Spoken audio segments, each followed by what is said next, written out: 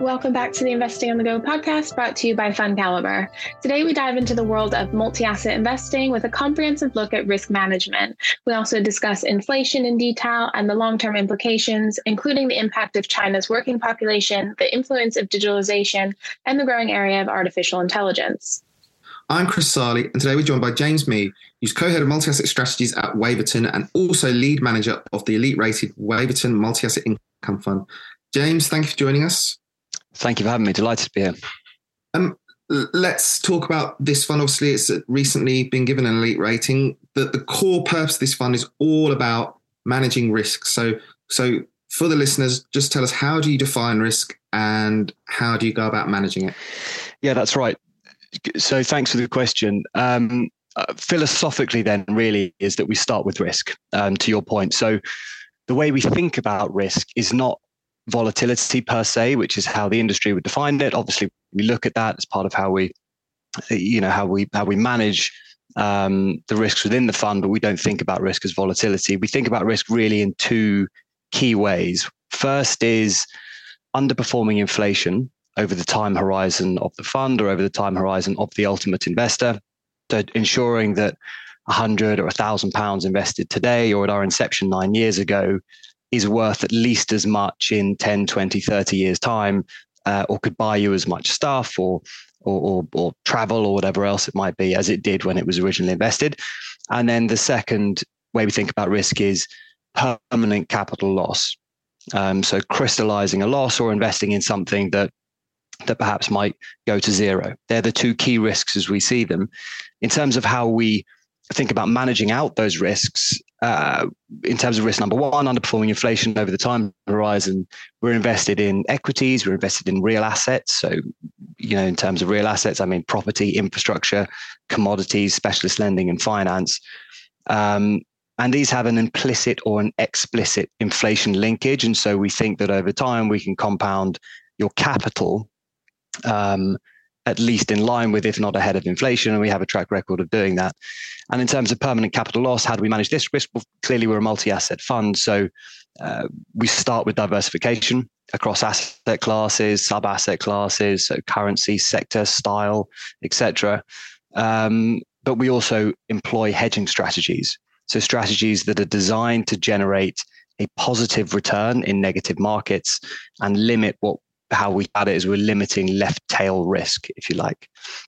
So that's how we think about risk in the fund. So you kind of touched on it there. Can we go into a bit more detail? Obviously, the last few years have been very up and down for markets to keep it sort of very, low level in terms of just how busy things have been in that period. But in terms of protecting capital in markets, you mentioned using those hedging strategies. Could you explain how you use them and maybe give us an example, perhaps even of an opportunity to use that strategy that's paid off? Yeah, happily. I mean, I just back up a second. If we think about the majority of our allocation in the fund, it will probably always be equities. So the first way to mitigate risk and protect in the downside is to invest in quality businesses. So we invest in individual securities. We're not invested in funds. It enables us more control over the risk that we're taking. And we believe that from a bottom-up perspective, that a value of the business is all of its future cash flows discounted back at an appropriate discount rate to provide you a present value of those future cash flows. That's how we define the value of the business. So we want the cash flows to be predictable. We want them to be relatively defendable. So we're looking for a durable competitive advantage. We want management to be aligned. We're looking for companies to be able or to have opportunities to grow this free cash flow. And we want to invest in businesses at an appropriate valuation. And if we do all of that well, we should protect capital in periods of acute market stress to some extent anyway. Quality businesses tend to have pricing power. Oftentimes they actually benefit from periods of market stress, from periods of economic stress. They tend to deepen their moats or improve their competitive advantage. So investing in high quality businesses certainly will help, we think, over time. And actually, again, we have a track record of doing that. We will allocate to fixed income. So within fixed income, really what we're talking about there is duration, government bonds, usually US government bonds, US treasuries, sometimes UK gilts.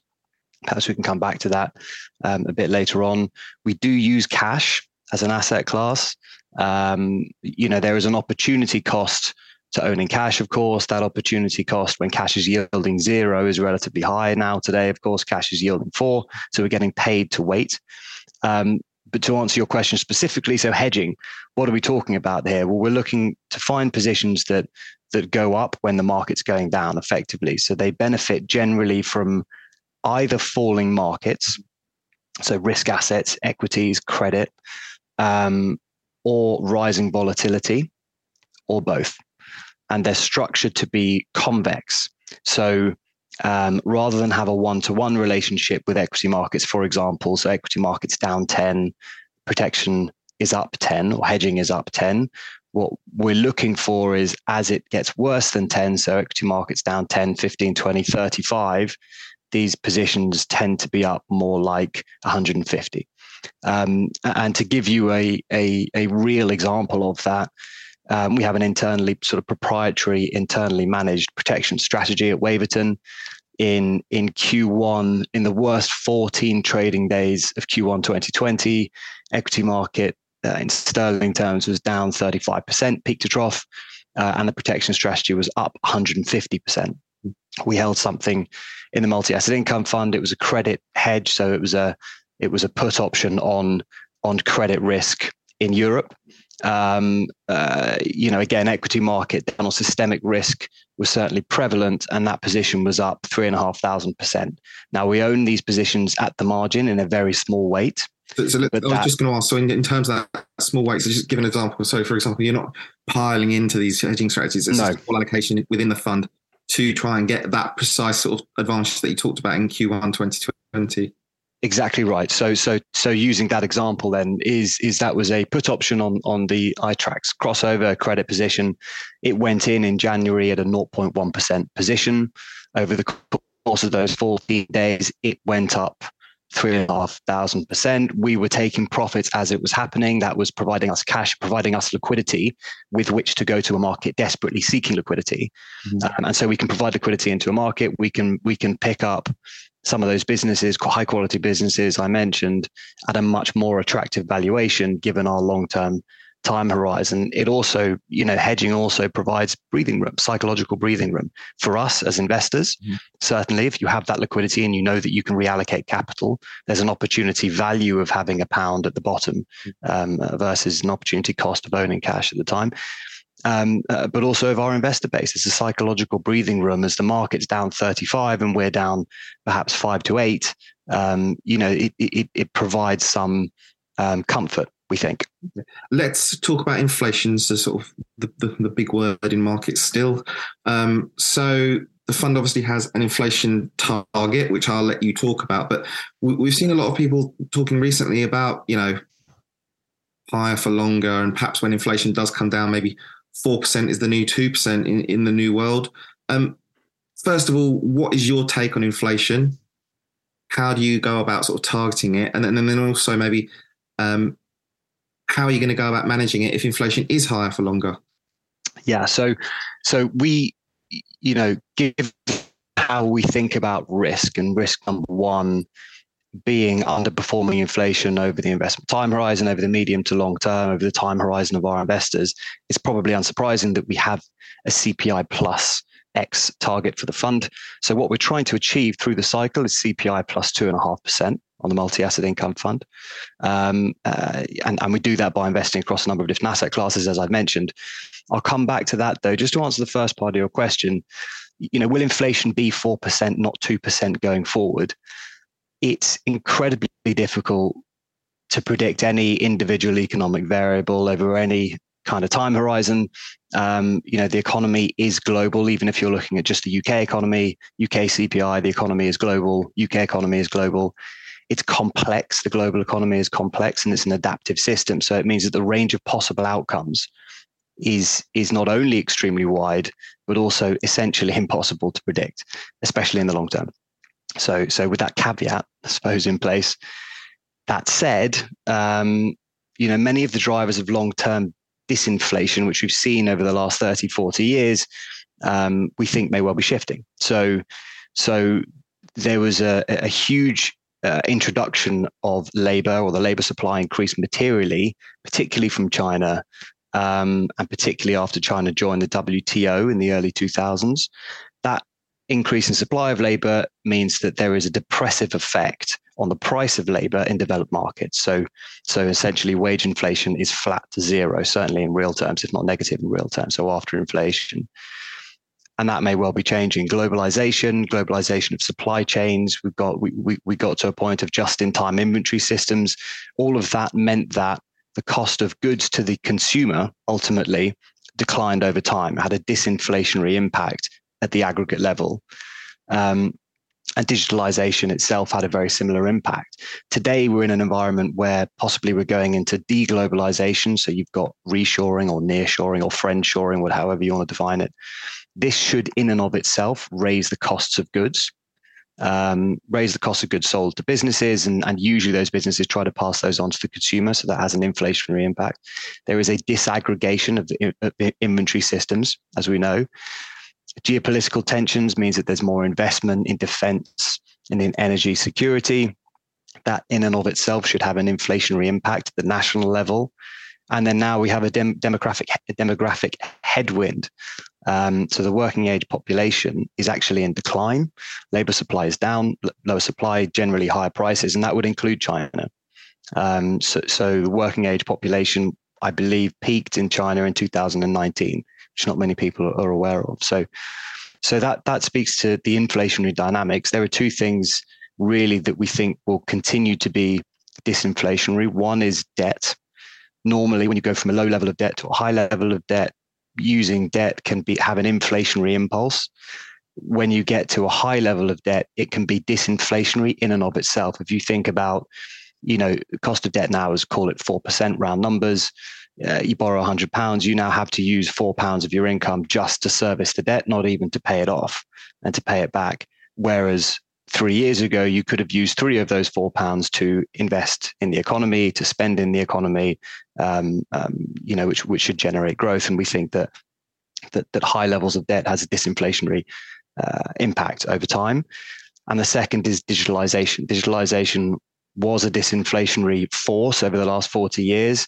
I think it's a very risky thing to suggest that trend is over. Just think about what we've seen, this year in particular, with the onset, I suppose the wrong word for it, but of AI, artificial intelligence, and that ought to really, over the long term, have a disinflationary impact as well. So what's the view? I mean, I've kind of hedged my bets there. The best way to answer those questions really is to look at what we're doing and what we're invested in. So in the portfolio, we've added to fixed income and we're adding to duration at 4% yield. So that should be telling you really that in the medium term time horizon, we think inflation is going to fall.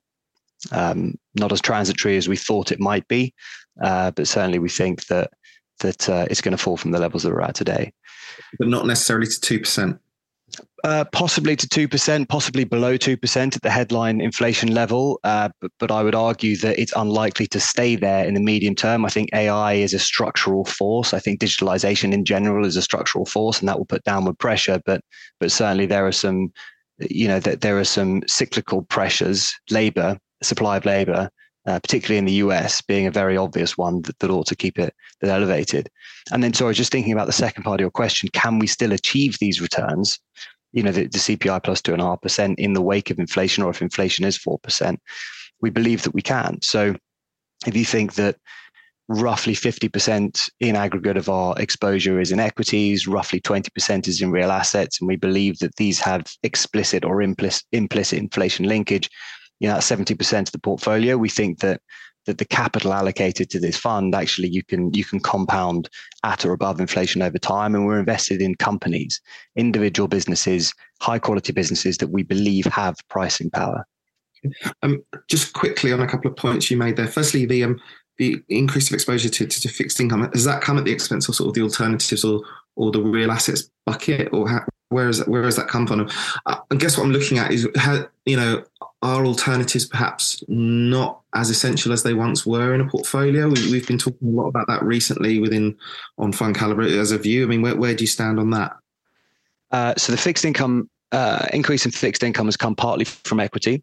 So, to give you a range of where we've been allocated to equities since the end of 2019, so this sort of COVID volatile period, as you mentioned, we've been as low as 41, 42% in equity, as high as 58, 59% in equity. So if you take a midpoint of about 50 as neutral, we're currently about 46, 47% in equity. So we've taken a little bit out of equity and allocated into fixed income.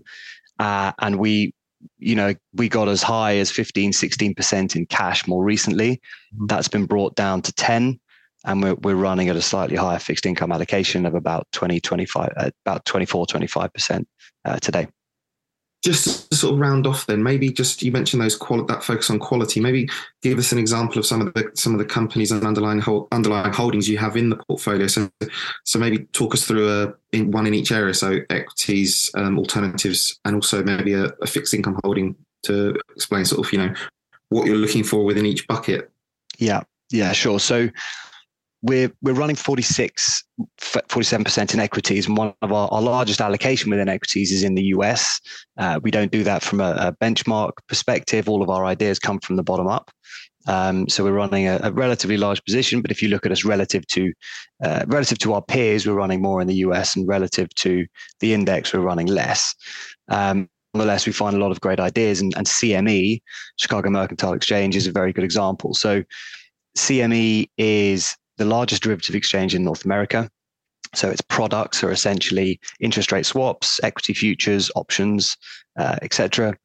And it actually has a pseudo monopoly on certain contracts. So it has tremendous pricing power over the long term.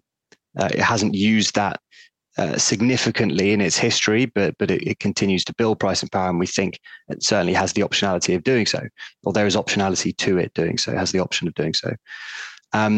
Its competitive advantage comes from its scale and from an inherent network effect, which pulls buyers and sellers into its ecosystem. So more buyers increases liquidity. Increased liquidity attracts more sellers attracts increases liquidity and attracts more buyers, and so on. It has a sort of virtuous cycle to it. And it's a very asset light business model. So that means that really the focus should be on revenue growth. Revenue growth is key to the growth in free cash flow. If you recall that the way we value businesses is a discount of all the future cash flows that the business will generate over its life. So revenue growth is driven essentially by average daily volume growth, so the amount of volume traded, and the company, and to some extent pricing. And the company is investing in this. So it's investing in its sales to maintain scale advantage, and in so doing, that furthers the economics of the network effect that I mentioned, and it's investing in innovation. So it's bringing out new products. New products tend to attract more volume. It's reducing the amount of money one would need to invest in each individual contract, if you like. So from $100,000, which means you and I probably can't trade that individually, to $1,000 means we might well be able to if we wanted to. And we think the business is relatively cheap, certainly versus its own history. We think that it's got meaningful upside over any reasonable time horizon, which for equities, for us, is equities and real assets is 5 years plus. In the alternatives bucket, are there any areas you're particularly favouring at the moment then? Yeah, so in the alternative space, the majority of our 19-20% allocation to alternatives is in real assets. A lot of these are in investment trusts, UK listed investment trusts, a lot of which have had a really tough time of it of late. And we think that there's been some indiscriminate selling. So one name in particular that we like, that we own and that we've been adding to is PRS REIT. So PRS REIT builds and rents family homes for the private rental market. Their passing rents, how much they charge the tenant, is 25% of the tenant's disposable income, which is well below the 35% government target. So we think that provides some upside to pricing and therefore to revenue growth. And the leases are generally on a 1 to 2 year time horizon. So each of those leases comes up every 12 or 24 months. It provides the company an opportunity to raise rents, to raise the cost, or to raise the revenue in the face of inflation. So an implicit link to inflation over time. And the weakness in the share price, we think, is really inconsistent with the economic backdrop. If you think about it, in a cost of living crisis, this is exactly the environment where demand for these sorts of properties really should rise. So the problem has been a rise in gilt yields, been a rise in the cost of capital. Clearly, we have modeled for that in our model, and we think, notwithstanding, some pretty conservatively high assumptions in terms of the cost of capital, cost of doing business for the company, we think there's a 50% upside to the price out to sort of 2026, 2027. Okay. And just lastly on bonds, obviously very topical area of the market at the moment. Are you at the sort of the safer end? You don't need to take a number of risks, or are you looking for opportunities sort of in the investment grade areas in the market as well? Yeah, I'd say the investment grade area, so first thing to say is 25% allocated to fixed income. We have an investment grade average rating. We have been de-risking over the last 12, 24 months. We've increased our allocation to fixed income, as I mentioned, and while we've done that, we've increased the level of duration that we're carrying. So the level of protection, if you like. Bonds move inversely to equity prices in periods of market stress. So we've increased the weight of extended duration a fair bit in US Treasuries, to some extent in UK gilts. And the way we actually do that in US Treasuries, we can either buy the bonds themselves, so cash bonds, or we can buy options on the bonds.